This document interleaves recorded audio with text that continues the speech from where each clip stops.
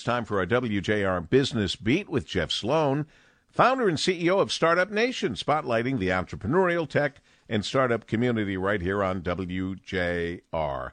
Good morning, Jeff. Good morning, Paul. Well, it's only July, and I know my kids don't want to hear anything about today's feature here on The Beat. But like it or not, consumers and merchants alike are thinking about back-to-school shopping earlier than ever, with this year's sales expected to be bigger than ever.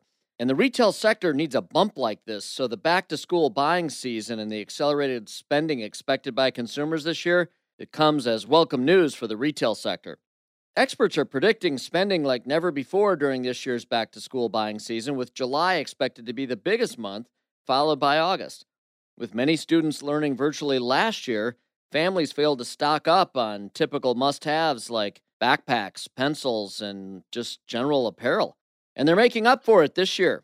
The National Retail Federation is expecting back-to-school spending, including elementary level through high school, to reach $37.1 billion, and that's a 10% rise over last year.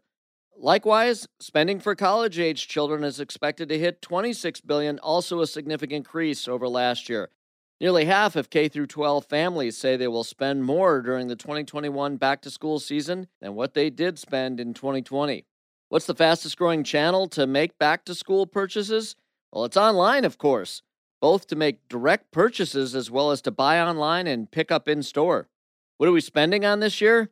Tech is the big winner. Tech is driving spending this year, with parents investing not only in laptops and tablets, but online tools as well, which many found useful during at-home schooling in 2020.